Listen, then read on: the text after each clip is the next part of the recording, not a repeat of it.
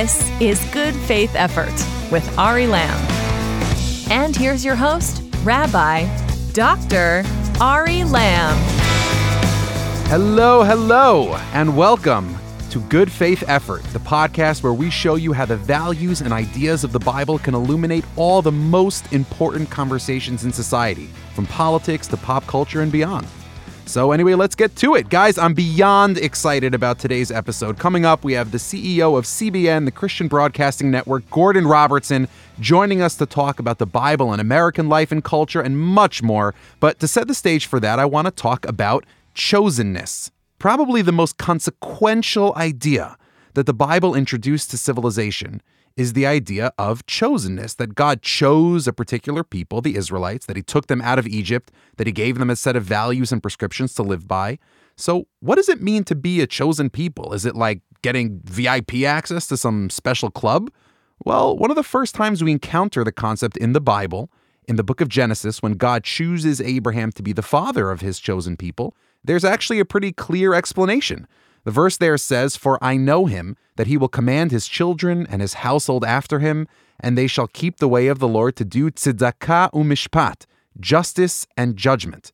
In other words, being chosen doesn't confer privilege. It doesn't confer superiority. No, what God told Abraham is that chosenness confers responsibility, a special sacred duty to bring justice and judgment, tzedakah umishpat, into the world. And 3,000 years later, an American Abraham Lincoln, referred to the denizens of this country as an almost chosen people, for he knew that, like the children of Israel, whose model we Americans aspire to follow, what binds us together as a nation is not any sense of entitlement, but rather a covenantal responsibility to proclaim liberty throughout the land unto all the inhabitants thereof, and what unites us is a desire to try our best, like the Israelites, to be a blessing to all the families of the earth. The idea of a nation can be destructive, even idolatrous, or it can be virtuous. What makes all the difference is that biblical idea of chosenness. What responsibilities do we have by virtue of our history, our past experiences? Because remember, in the Bible, Israel isn't chosen because of something they did. They're chosen for something they're supposed to do. And I'll tell you, figuring out what it is we're chosen to do is probably the most important conversation any society can have. And it's certainly the most important conversation Americans can have right now.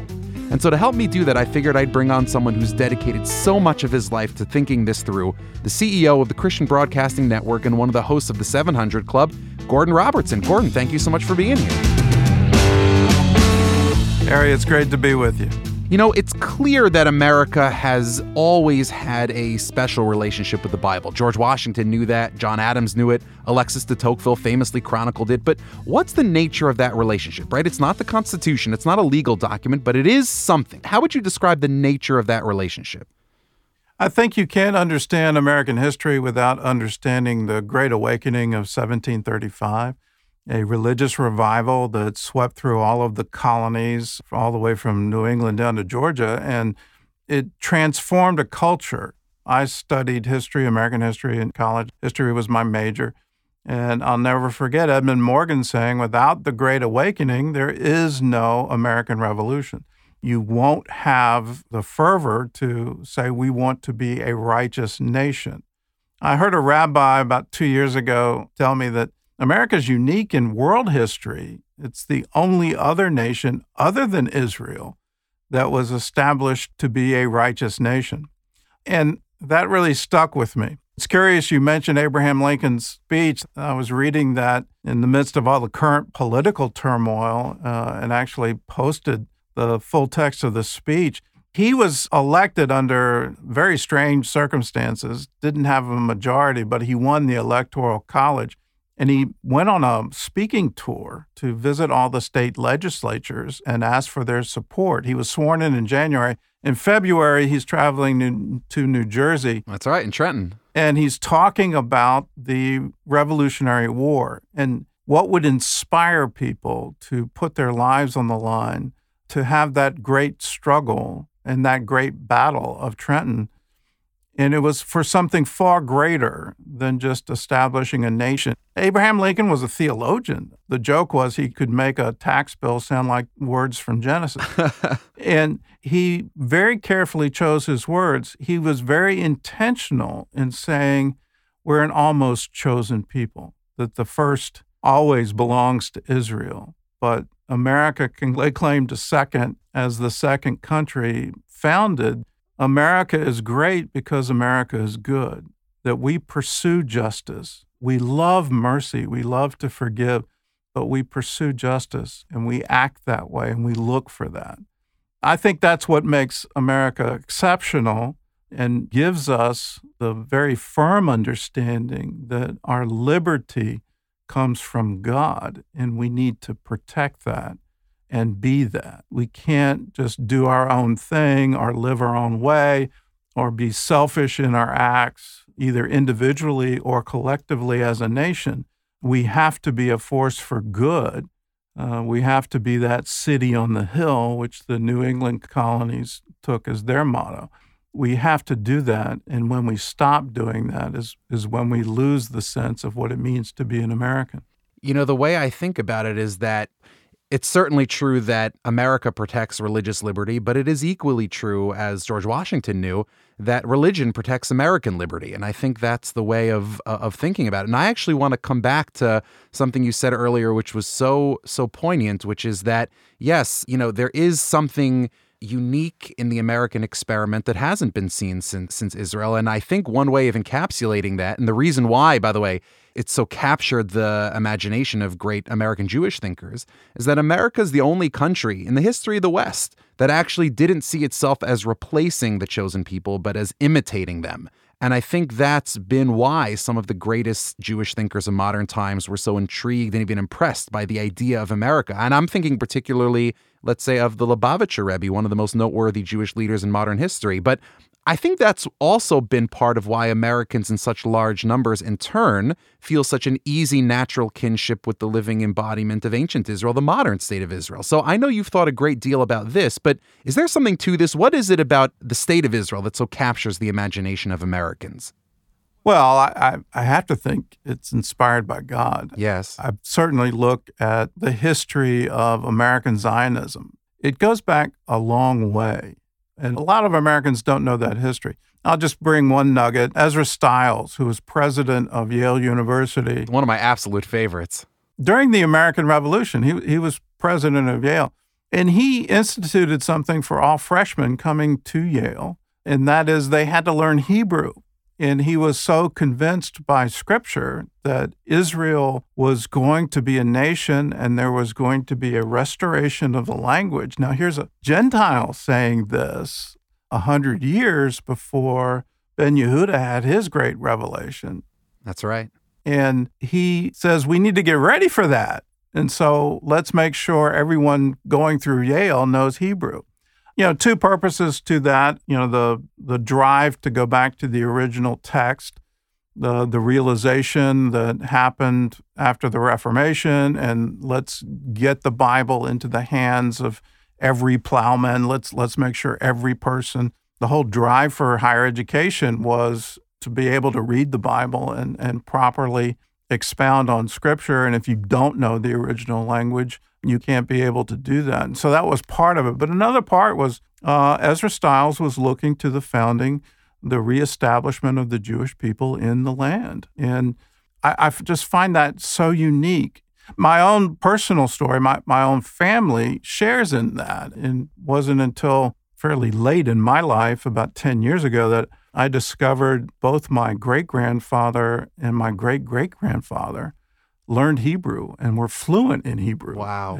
And could read and preach from Hebrew text, which, you know, America was still in its founding days in that time period. But it's even personal to my own family line. And I look at that and I'm amazed and have the question, how in the world can that happen? And my answer is, well, only God can do that.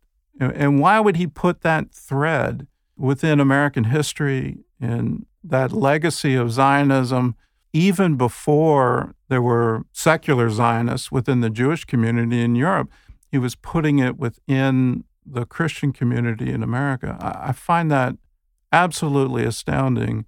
And then the British, with their mandate, and were unable to fulfill it, and it took a Baptist, Harry Truman, to finally bring it to be and lead the world in recognizing what happened in Tel Aviv in 1948.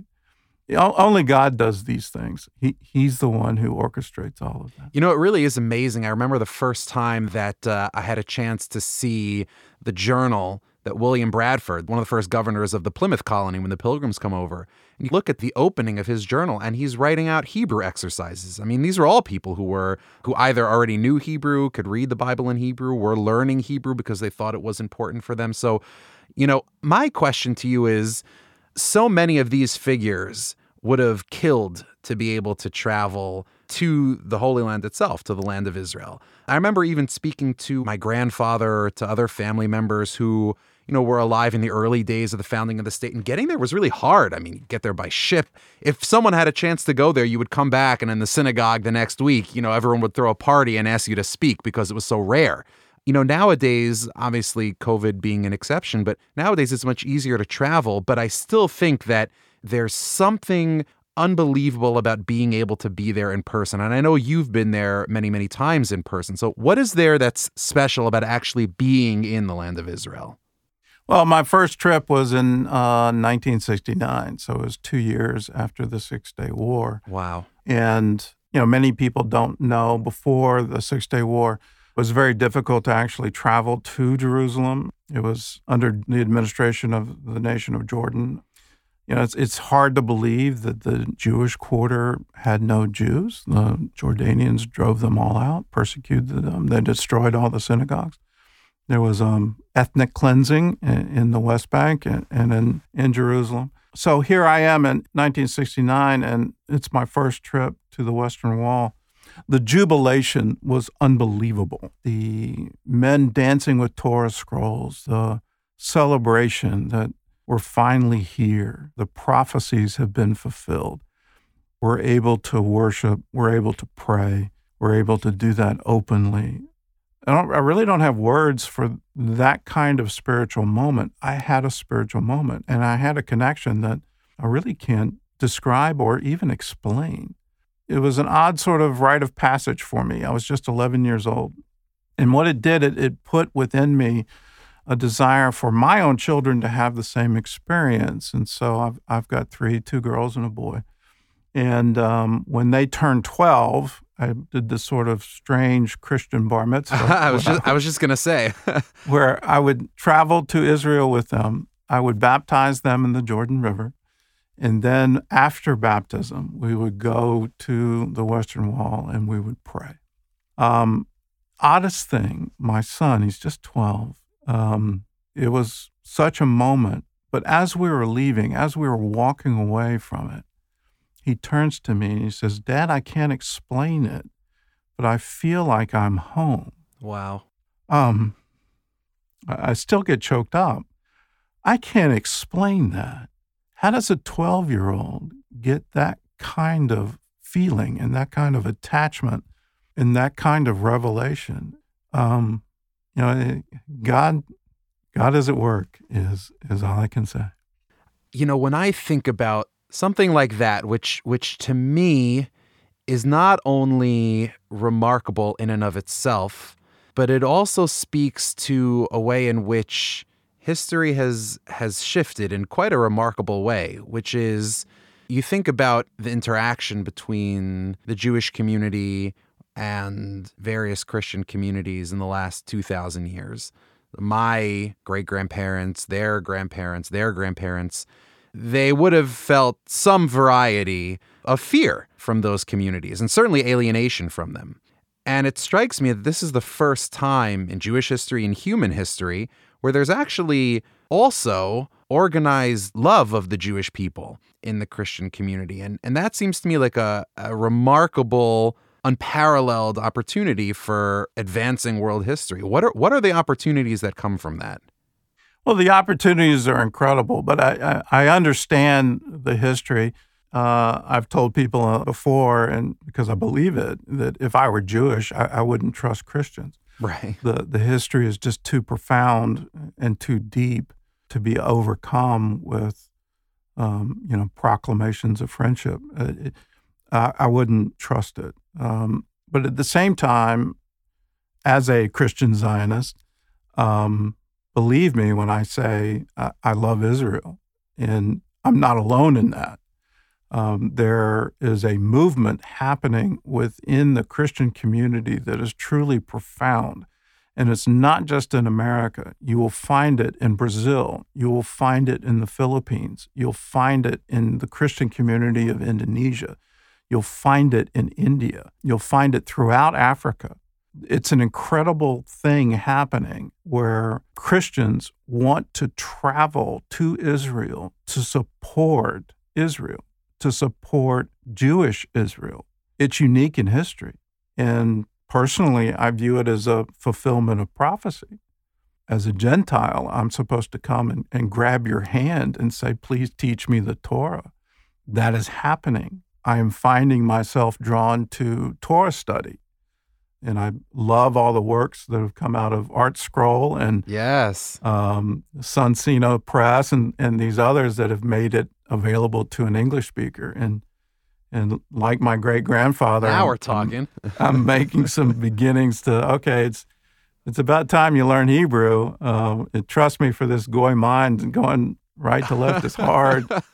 And what happened to all the vowels, and it's just it's a difficult exercise for me. Gordon, we're going to study together. I'll tell you that. We're going to study together. So, speaking of, one of the great, I think, intellectual innovations of the biblical tradition is how critically important story and the past and narrative is for contemporary society. Like, our past imposes obligations on us in the present. I think we live in a culture that doesn't believe anymore in unchosen obligations. And yet that's sort of the critical lesson of the Bible. So, for example, the Jewish people have a special obligation to promote liberty because we experienced slavery in Egypt.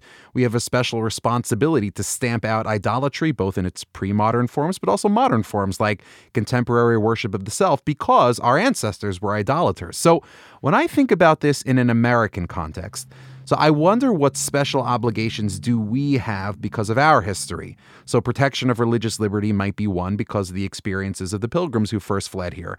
But I think that another might be to stamp out racism and bigotry, because that is in many ways the American original sin. Like, we have a special obligation here because of the obligations that the American past imposes on us, not just because racism is bad, which it is. And I know you've talked about this recently, about the importance of stamping out racism, and you've mentioned Jeremiah 36. So what do you think about this? Do we have some sort of special obligation because of our past, in a biblical sense, to make this a cause of ours? I think we have a special obligation, and anyone who is a believer in God has a special obligation to proclaim liberty throughout the land. It is curious to me that the American Liberty Bell, which has a crack in it, The Leviticus Bell, has the passage from Leviticus, chapter 25, verse 10, proclaim liberty throughout the land. And that was a proclamation to free the slaves.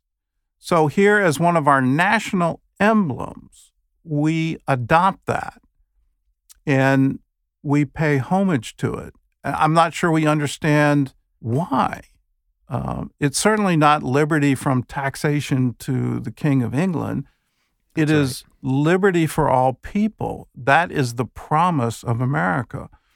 We hold these truths to be self-evident, that all men are created equal. The irony is those words were written by a slave owner. So what do we as a people do with that, and do with that legacy?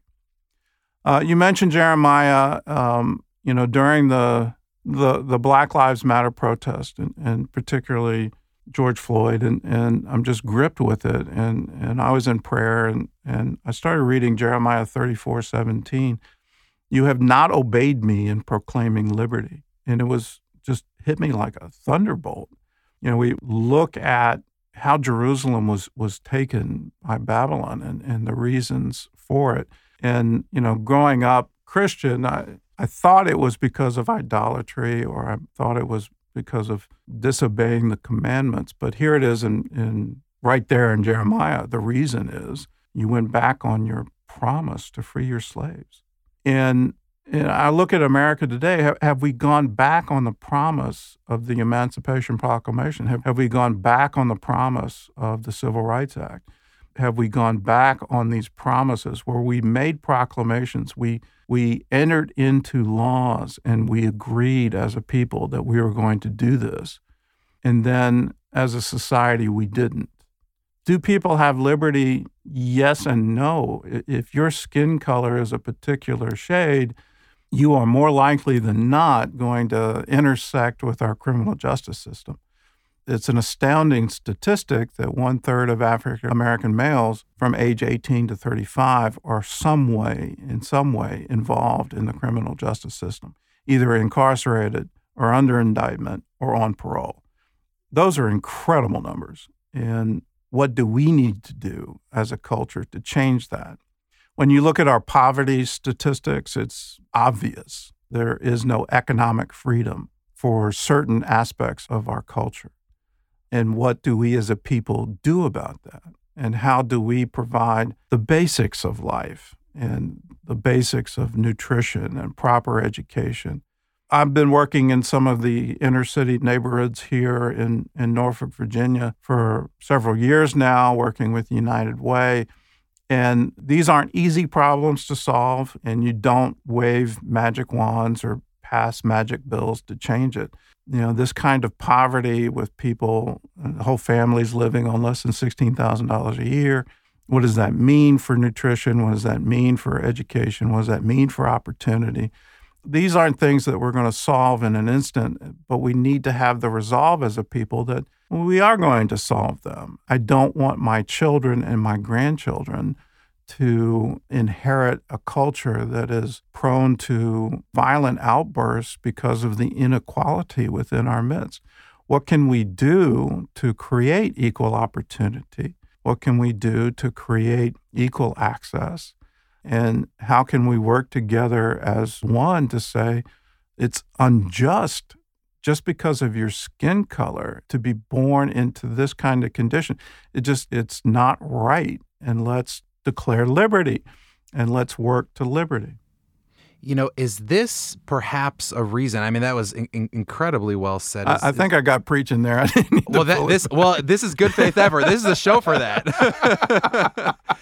This is absolutely the show for that. You're on with a rabbi, Gordon. Let's make it happen. So I'll tell you, it's really for that reason that I fear that in eliminating from our national vocabulary notions of biblical morality, of sin, of repentance, of idolatry, and trying to sanitize those things, what mainstream culture has sort of unwittingly done is taken away some of our most powerful tools for addressing things like this. Like, in other words, if we think about the terrible dynamics that you just described in terms of statistics and policy fixes and technocratic things, so I think that almost leaves us falling short.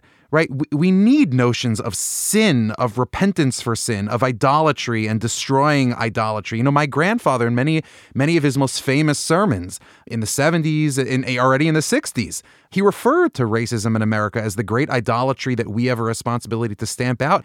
Do we need those concepts in order to address this fully and holistically? I think absolutely. What is our cultural standard of morality? And I think we've lost that. And what can we do to bring that back? Certainly in recent years, we've seen a cult of personality, and whether that's on either side of the political spectrum, if we elect so-and-so, then all our dreams are going to come true. And I'm sorry that's not accurate, and it's also not biblical. Absolutely. We've gotten into certainly a celebrity culture, but we've also gotten into a culture where it's okay if you can get away with it, which is really odd. But I don't think we've lost, I call it tried to invent words for these ideas. And so I've come up with this sense that we have a basic biblical cosmology. I think people still think that there are consequences to actions that are eternal. And whether that's generationally eternal or eternal from a standpoint of heaven and hell, we still have that. We still have the notion that certain sins are wrong. As much as we want to say, and that it's become a very popular phrase, you can't legislate morality. And I'm going, well, absolutely you can. And it's called thou shalt not steal. Yeah, that's and what. thou shalt not kill. These are moral constructs in a very innate sense of justice. And when things happen and justice does not prevail, there is a sense of loss. So we still have that biblical cosmology, but in practical application, we've lost it, and we've gone into this sort of relativistic morality, where if you're rich enough, you can get away with it, or if you're famous enough, you can get away with it. You're not going to suffer consequences for your actions. And that's certainly been played out on a national scale with some pretty high-profile cases. So for the average person, well, if there's no consequence for them, why do I adhere to a standard of morality that doesn't seem to be any benefit, or I'm missing out on the good stuff, or I think we've lost that. And so how can we reestablish that? How can we reestablish just a sense of right and wrong? And going back to Tocqueville, how can we establish that we're good? And the first and foremost, that we act justly and we're good in what we do.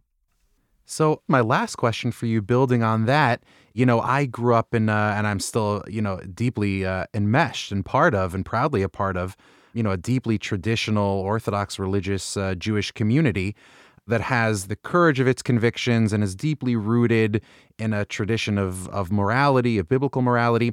But because we've sort of been minorities in every single society that we've been in, and because this is the very first time that we've ever been in a society that not only tolerates us and even welcomes us, but actually sees the wisdom of which we are stewards, at least in part stewards, as foundational to our national ethos. So this is the first time we actually can even think about taking our wisdom and using it to impact the public square in a positive way. And we're just not used to it. Now, you are the leader of a major media organization that kind of does this as a matter of course. So what lessons should smaller or maybe minority religious communities learn from folks like yourself and communities like yours about taking our values and bringing them into the public square, not as a way to proselytize or in a faith sense, but in a the republic still stands sense, and in strengthening our republic? What lessons can we learn?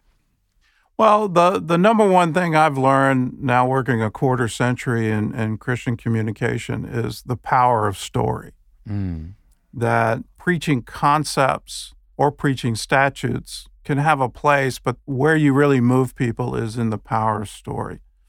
I'll give you some history to it. We were looking at some Christian television in Cantonese coming out of Hong Kong, and this was obviously years ago. It wouldn't be legally possible anymore in China today, but then it was, and you had repeater stations of the Hong Kong station, so you could pretty much cover southern China with a Cantonese broadcast, and that's the language they speak. So we did a baseline survey. What do you know about Christianity? What do you know about the Bible? And it's kind of interesting coming back that the number one thing they associated with Christianity were weddings. And in terms of Chinese history, there used to be, if you had enough money, you could have wife number 1, number 2, number 3, number 4. But it always led to extreme poverty, particularly for the children of wife number 4. The money would run out by the time they were old enough. And so it led to these huge social problems. And they saw the missionaries, and it was one man and one woman, and they thought that was a really good idea. So in our surveys, that's what they knew, and that's pretty much all they knew. So at that point in time, and this is almost 20 years ago now, we were trying to reproduce 700 Club type programming, testimony programming with a prayer as our way of storytelling to lead to life change. And we had to revise that thinking because with people who have no idea of the Bible story, or even the concept of the Garden of Eden and the tree of the knowledge of good and evil, and what does that mean to fall from that, and how has God been trying to restore relationships so that we could be his people and he could be our God. Without that background, you literally had nothing to hold on to.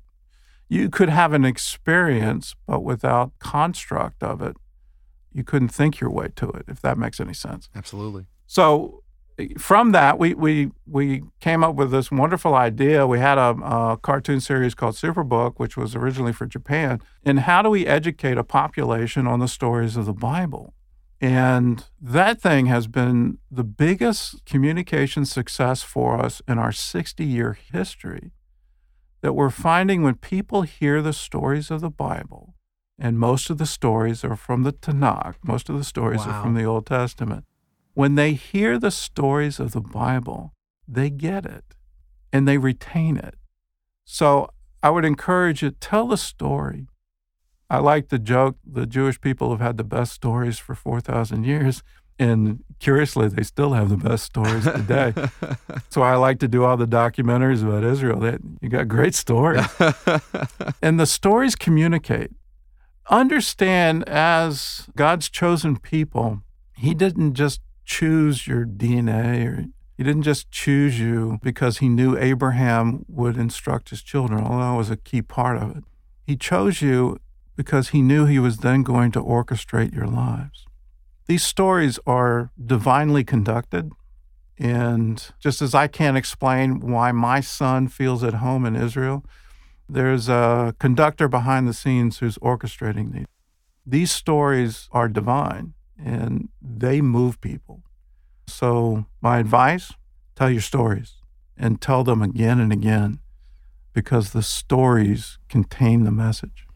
Amen. Gordon Robertson, CEO of CBN, co-host of the 700 Club. Gordon, thank you so much for joining us. This was wonderful. All right, it's been great to be with you.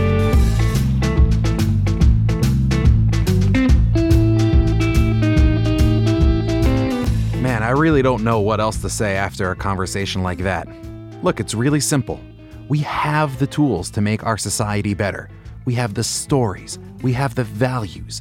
We have the awareness of our faults and our sins. We have the tools. All we need now is that sense of chosenness, that reminder that we have a responsibility to use those tools. And if we can, we'll be able to create a virtuous, flourishing society that our children, grandchildren, and great-grandchildren will be proud of. This is Ari Lamb making a good faith effort. I'll see you next time.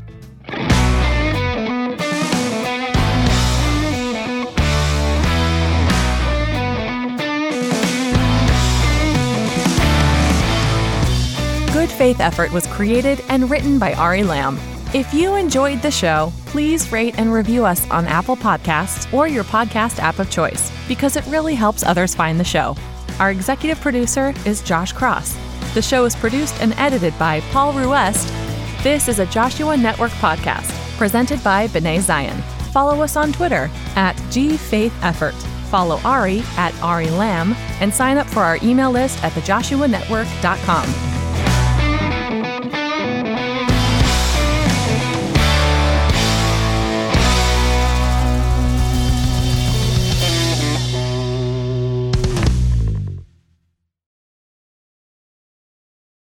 The Joshua Network is now